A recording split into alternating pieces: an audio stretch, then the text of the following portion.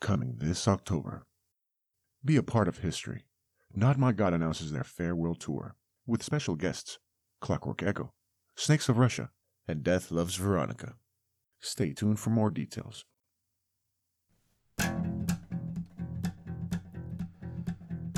Hello, my name is Tina, and welcome to the Unfolding Sound podcast.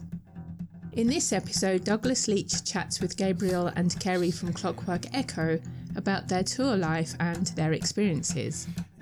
Our conversation took place at Vivo Live Events in Overland Park, Kansas, during Clockwork Echo's tour with Scold. We spoke on Vivo's outdoor patio before their performance. Without further ado, on to the show. Enjoy.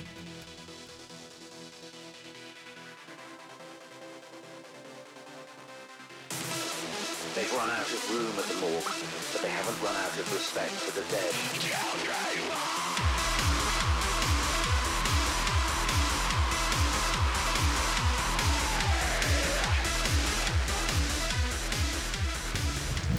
This is Doug with the Unfolding Sound podcast, and I'm here with Gabriel from Clockwork Echo. Hey, how you doing? Kerry will be joining the interview later on. She's behind the scenes helping with the setup and will appear shortly. So this is, your third date of the tour? Third date, yeah. So how's it going so far? Pretty awesome. I mean, we're doing a lot less driving because we're all sharing a bus, so it's been pretty fun. Denver, we started out in our hometown, which is Denver, which is we actually hadn't played there in about a year, so that was super exciting. And then we just hit Nebraska, Lincoln, and that was really great. And now we're here. What's it like touring with Scold, of all people? Well, to be completely honest, it's awesome. It's a constant exercise in just resisting the urge to fanboy the entire time. So. Well, he always seemed like he'd be hard to approach and talk to. He just kind of has an alien quality to him. He's actually like a super nice guy. But yeah, no, I mean, he's definitely like on guitar. I mean, he's incredible. Of course. But no, I mean, he's pretty laid back. Laid back. He's calm, cool, and collected. Really good at touring. Really good at making music, producing, all that stuff. But yeah, just a phenomenal all-around individual, to be honest. I guess it'd be the same thing with the drummer John. I mean, we just saw him in concert here 2-3 weeks ago, if that, for IMX. So that guy gets around.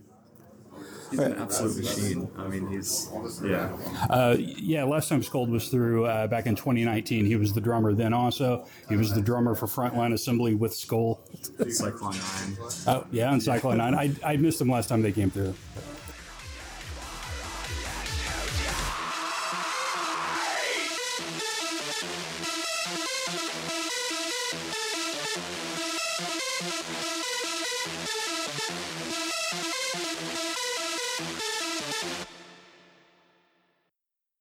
His name is Dr. Clarkson.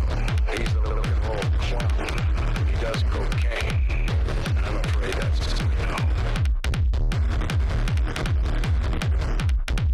His name is Dr. Clarkson. He's a little old clown. He does cocaine. I'm afraid that's I took cocaine.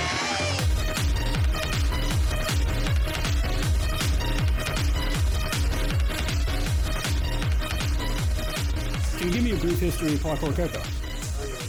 Sure. I mean, so originally, it kind of started out as just me dabbling on, I've been playing metal for quite some time, but been listening to industrial and agritech for a pretty long time. And to be honest, I was bored on public transportation at one point and just started dicking around with synthesizers and stuff like that on my laptop. And I don't know, the pandemic happened and decided to actually write a serious album. And then about a year and a half ago, we did our first quote unquote real show with opening for Combi Christ. And fast forward, a couple tours and festivals later, and here we are. Yeah, digging around for the name Clockwork Echo and whatnot. Does it have anything to do with the guitar pedal? I ran into a lot of videos for that. Actually, so it's funny because No, actually, it's funny you mentioned that. It's a great pedal. We coined the name first. Okay. But so it's always been it's been an interesting exercise in search engine optimization since they came around. But I figure at least it kind of probably works both ways, because people look up our band and they're into guitar stuff, they'll probably run across the pedal, and if they vice versa too. I mean, we probably end up getting a fair amount of traffic from them as well. But yeah, no, absolutely no connection whatsoever. Okay. So you guys put out your last album, or I guess new album, in 2022, Death, Rebirth, Repeat. Can you talk a little bit about that album? Yeah. So it's a bit of a concept album, about how. So it kind of came to be during the pandemic, when I think a lot of us were experiencing a lot of hardship, a lot of loss, stuff like that, and it really got me thinking, and also doing a lot of reading about, how do human beings handle that kind of stuff, and how do they bounce back from it. And I think one of the overall concept is sort of a journey of someone who travels into, essentially hits rock bottom and unravels in this chaos of self-destruction, and then eventually, but through that, they rebuild themselves, not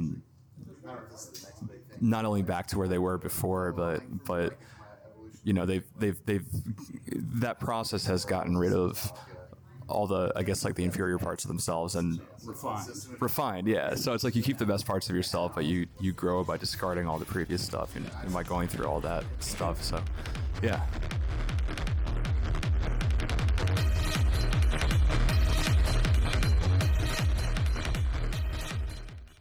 What do you have next for the band after this tour? If anything. That's a great question. We're potentially looking at a tour in October. I can't really give any more details than that. Currently working on a new release that hopefully will be out by the end of the year. And that's going to be an interesting one, because it's similar direction, but certain elements of our sound are being brought out more. Some of them are being dialed back a little bit. So, but it's been a lot of fun to work on so far. Actually, I was just working on it right now, but yeah. So you've been doing Clockwork Echo for 4 or 5 years now? Ish. I mean, so it's interesting because, as I mentioned, it was kind of like a side project. I'm just gonna dabble in this, and leave the industrial up to the industrial musicians because they're actually good at it. But I don't know. I guess at some point decided to just get serious about it. So, a serious fan, probably about 1.5 years. Hobbyist, 3 or 4 years. What have you learned along the way that you wish you would have known, like when you started the project? There are so many things. A lot of stuff around touring.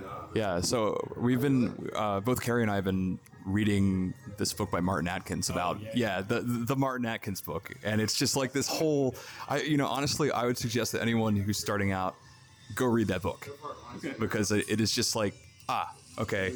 You start reading stuff that, like, oh yeah, that happened. I learned that lesson the hard way. But here's a bunch of other stuff that, for example, how to prepare for interviews. I actually prepared for this interview. I didn't prepare for previous interviews. Yeah, well, the Martin Atkins book told me to. So.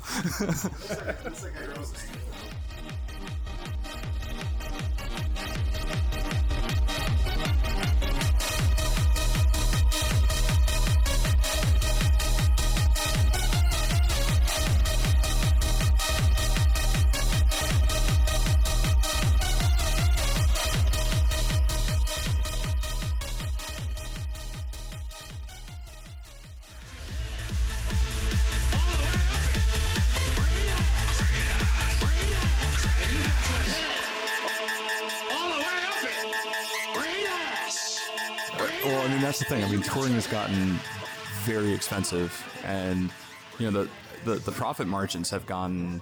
Your revenue, like you have a much narrower margin to operate on. So honestly, and Carrie's a lot better at this than me. But just essentially simplify, and really try to do as much of the stuff you can yourself. However, also know your limitations, right? So, for example, PR. Get a good PR person. That's definitely worth looking. I mean, William. That is William Zimmerman, owner and CEO of Moon Coil Media. Yes. Yeah, so he's great. Save that money for something like PR, then On our podcast, we pick out an album, we listen to it as like separately, then we get back together about once every other week, and then we just discuss the album. It's kind of a review, but it's really just like a book club where we just sit around and discuss like the ups and downs and what we learned about the band. If you had to pick an album or a band for us to cover for something along those lines, something that you thought maybe needed just more exposure, what would it be? that's a really good question. We're huge Hostiko fans, huge Selector fans, huge Cyclone 9 fans. Yeah, Is there a specific album? Carrie, do you want to go?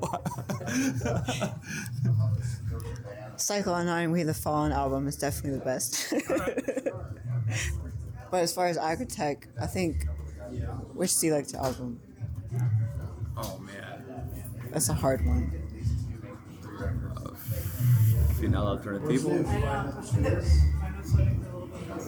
Silence Remains. Silence Remains. Yeah. I don't know. I like them both. I think the production's a little. See, the songs on the second one are just Final Alternativo. They're just so upbeat and like high energy, but also the Silence Remains. It's just eerily dark. Hostiko's new drum and bass stuff is absolutely fantastic.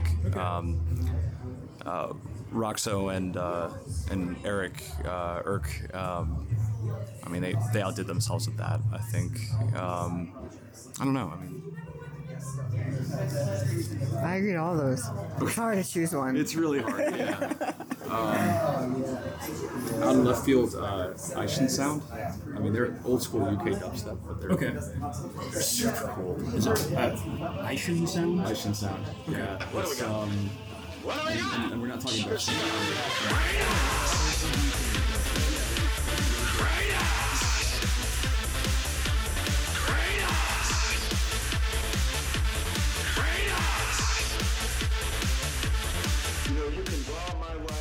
That night, Clockwork Echo indeed gave a memorable performance. Sofa in her ex-husband's dead tech post-modernistic bullshit house if you want to.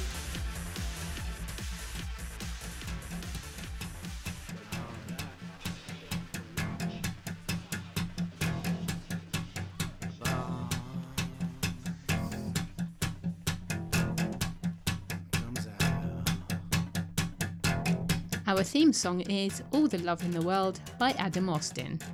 Special thanks to William Zimmerman, owner and CEO of Mooncoil Media. Some of the songs used in the interview belong to the band Clockwork Echo, and they are Great Ass, No Quarter, No Mercy, and Grave Thunders. Visit clockworkecho.com for tour dates, music and merchandise. From all of us at the Unfolding Sound podcast, thank you. This is Tina, wishing you a fantastic day. Until the next time. They don't come.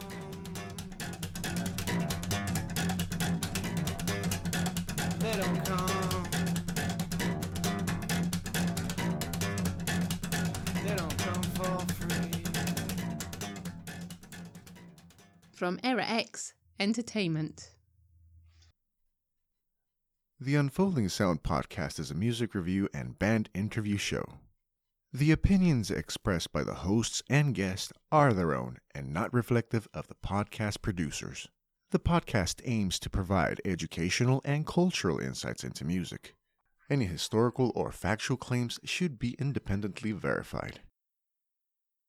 The Unfolding Sound podcast includes song excerpts for review and commentary purposes, which we believe fall under fair use. We provide informative and transformative analysis of the music, giving critical opinions and insights.